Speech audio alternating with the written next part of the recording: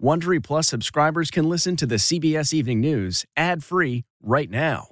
Join Wondery Plus in the Wondery app or on Apple Podcasts. This spring, if you'd rather spend time enjoying your lawn instead of trying to keep it alive, there's good news. True Green is the easiest and most affordable way to get a beautiful lawn. All you have to do is water and mow, and they'll do the rest. Weed control, fertilization, aeration, and even some things you might not even think of. They'll do all of it, while you can do literally anything else. With True Green, you can have your lawn looking as good as a putting green. That's not hyperbole. True Green is the official lawn care treatment provider of the PGA Tour. True Green offers a satisfaction guarantee, and they have a verified best price promise, which guarantees you the lowest price with no compromise on quality. You do you. Let True Green do your lawn care. Visit TrueGreen.com to get the best lawn at the best price with the best people guaranteed.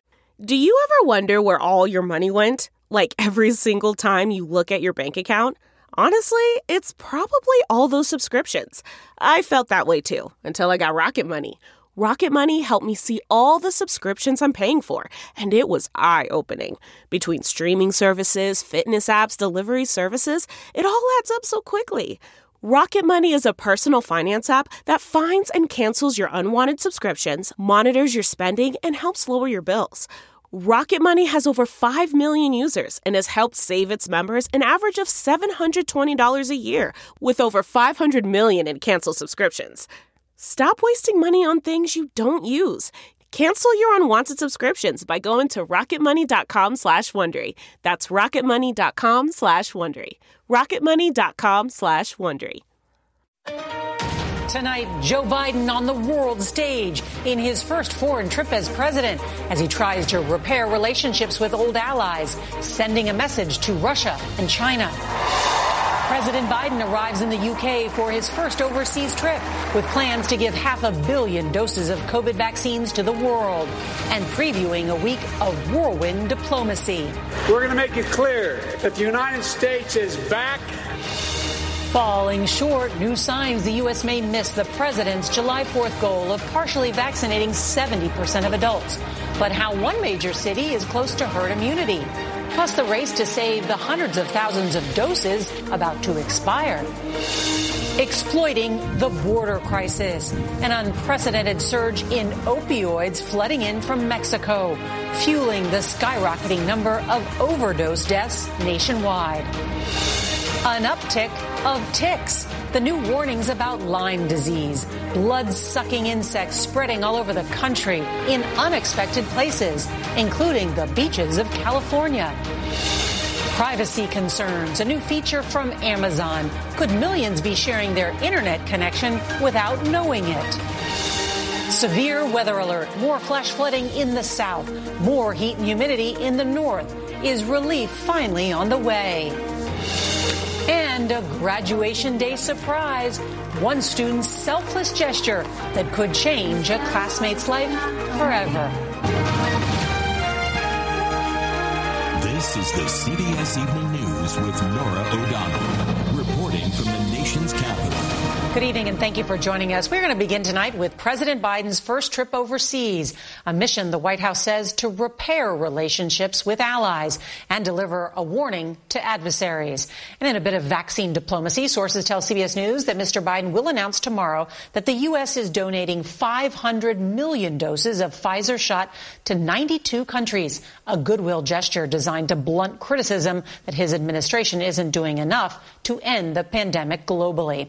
So for a man who has spent his political career focused on international relations, Mr. Biden's presidency has centered on one issue, beating the virus here at home. This week's tour will change that, with plans for Mr. Biden to reaffirm America's membership in NATO and to face off with Vladimir Putin over ransomware attacks against the U.S. launched from inside Russia. Not even a swarm of cicadas could stop tonight's diplomatic mission, though they did delay flights in Washington, grounding the press pool covering the trip for 6 hours, and even landing on Mr. Biden as he made his way to Air Force One. CBS's Nancy Cordes is traveling with the president and is going to lead off our coverage tonight from Cornwall, England. Good evening, Nancy. Norah, we learned of that purchase of 500 million Pfizer doses just as the president was landing here in the UK. And the timing was no accident. President Biden arrived in the UK bearing housewarming gifts for the rest of the world. 200 million Pfizer doses this year, 300 million the first half of next year, to be donated to 92 lower-income nations. The United States is back. His first stop was a speech to U.S. troops at RAF Mildenhall, kicking off an intense 8-day diplomatic swing. Tomorrow, he'll sit down with British Prime Minister Boris Johnson and hold several days of meetings with G7 heads of state before paying his respects to Queen Elizabeth at Windsor Castle. He then heads to a NATO security summit in Brussels, Belgium, and then cap it all off in Geneva, Switzerland, at a high-stakes summit with Russian President Vladimir Putin. The United States will respond in a robust and meaningful way when the Russian government engages in harmful activities. President Biden suggested today he's seeking a reset with foreign friends and foes. Make it clear to Putin and to China that Europe and the United States are tight. They weren't as tight the past 4 years.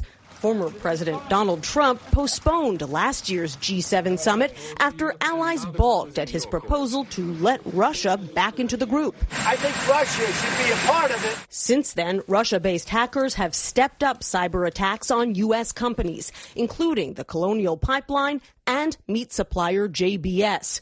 The White House says that topic will be front and center when the two leaders come face-to-face next week. To meet with Mr. Putin to let him know what I want him to know. The summit with President Putin may be the last thing on President Biden's agenda, but it's clearly top of mind for the White House tonight. Norah? Nancy Cordes, thank you. Well, tonight, a new government report answers some key questions that came out of an ugly incident last June. This was when U.S. Park Police and other federal law enforcement agencies forcibly cleared protesters from Lafayette Park near the White House. Well, soon after, then President Trump posed for pictures at a nearby church. CBS's Chris Van Cleve on what this new report found. Tonight, vindication for the Trump administration. An Inspector General report finds federal law enforcement officers that aggressively cleared protesters and media from outside of the White House during last summer's social justice demonstrations did not do it to make way for this presidential photo op at St. John's Church. Is that your Bible?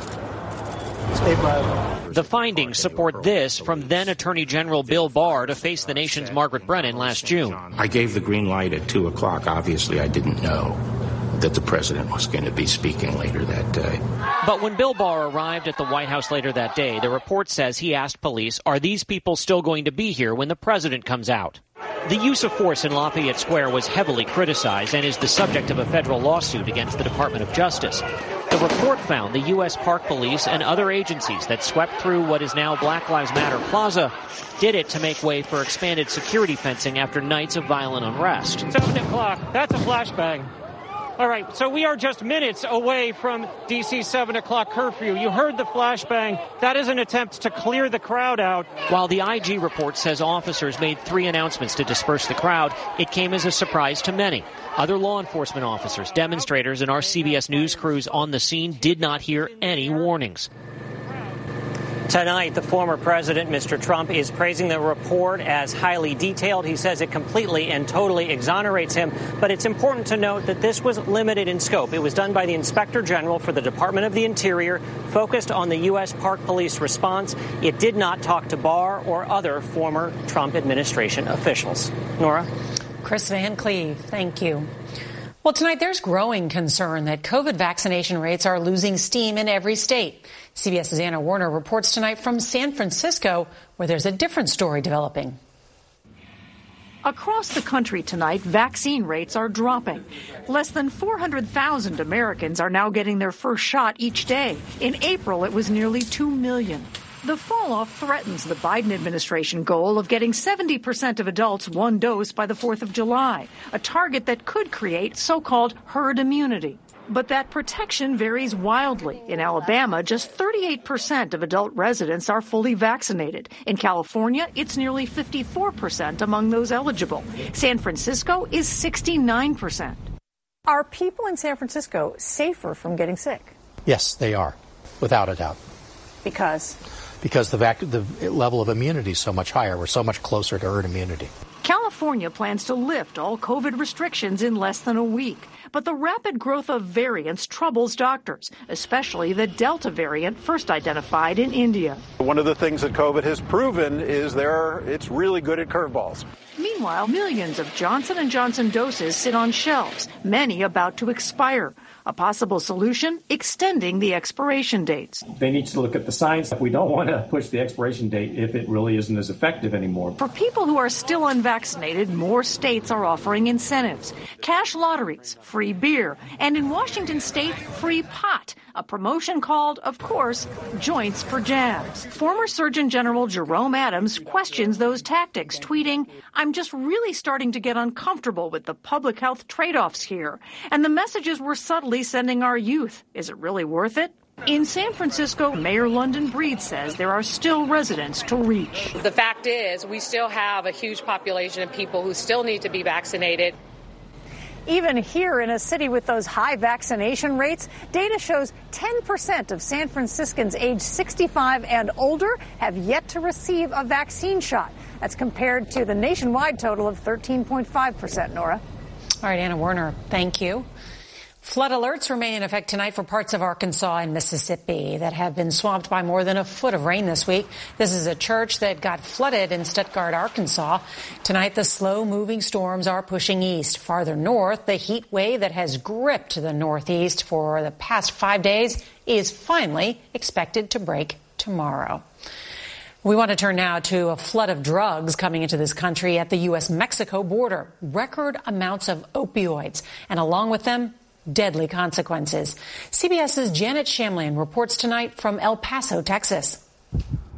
Along the Mexican border, drug cartels are seizing opportunity. We are seeing that the cartels are exploiting our current influx of unaccompanied children, as well as our influx of single adults, and they're bringing hard drugs. Border Patrol agent Joel Freeland says U.S. manpower focused on human smuggling is enabling traffickers to move staggering amounts of drugs, including 59 pounds of highly lethal fentanyl seized by Texas troopers the last 6 months. If that almost 60 pounds of fentanyl had reached the streets and not been stopped, what could have been the result? The result is mass casualty. In a year, fentanyl seizures have jumped 800% in Texas.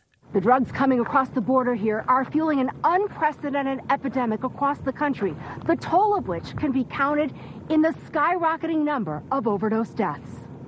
Among them, 20-year-old Jacob Del Hero of Colorado. I wake up most days in a state of shock. I cannot believe that I've lost a child. Jacob is among the more than 88,000 Americans who died from overdoses in the 12 months ending October 2020, up 19,000 from the same period a year before. It'll live with me for the rest of my life. My wife had to watch as I screamed and begged for my son to breathe.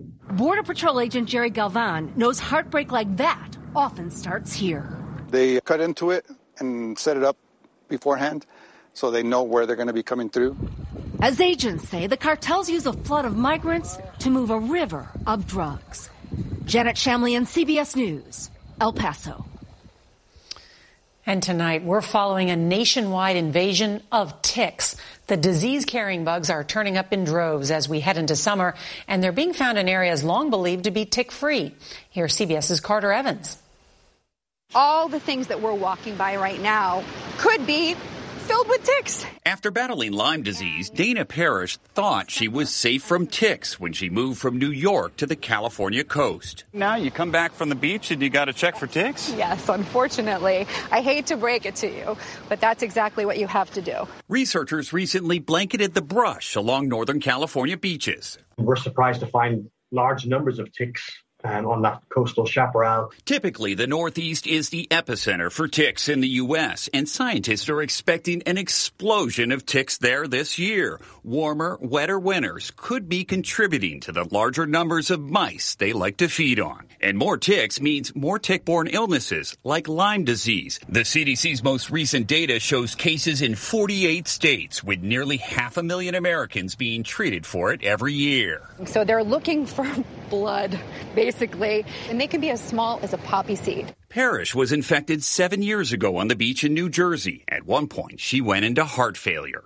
Within 5 months of that tick bite, I lost every part of who I was. Scientists say it's not the sand sunbathers need to worry about, but rather the walk to it. These are things that people in California don't think about when they're going to the beach. I hope that this study will bring light to the fact that it is here.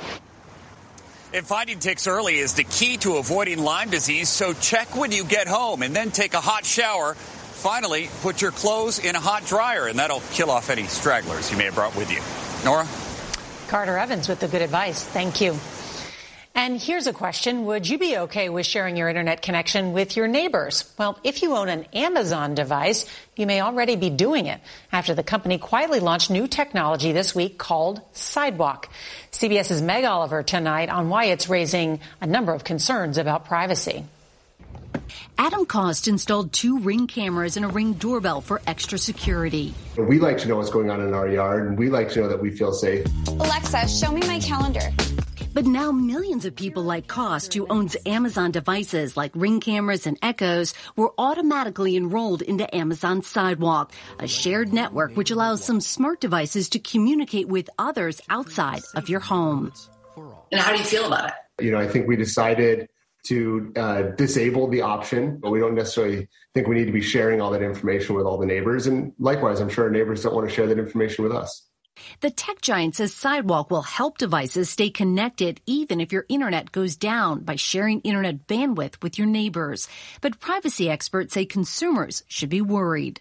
My biggest concern is essentially that consumers may not be aware that Amazon is turning on this feature in their device, exposing them to some potential security and privacy risks. Alexa, turn on the fan.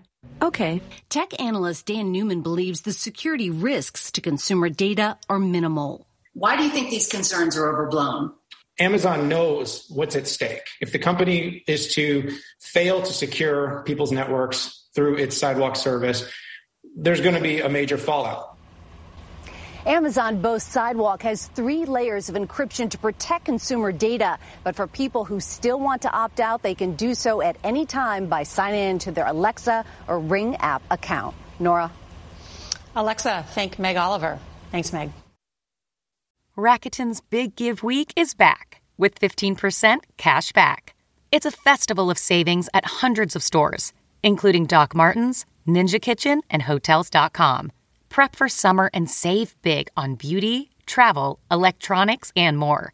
It's one of Rakuten's biggest cashback events, and it's on May 6th through May 13th. Join today for free and get an extra 10% cashback boost.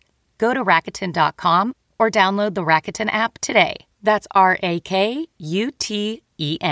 Shoppers get it. Tonight, there's shocking video of a bus crash in Brooklyn that left more than a dozen people hurt. Watch as the bus driver loses control, swerves into a parked car, and then jumps a curb and slams into a building. Well, engineers are worried the building could collapse, so 2 days later, that bus is still stuck inside as workers try and stabilize it.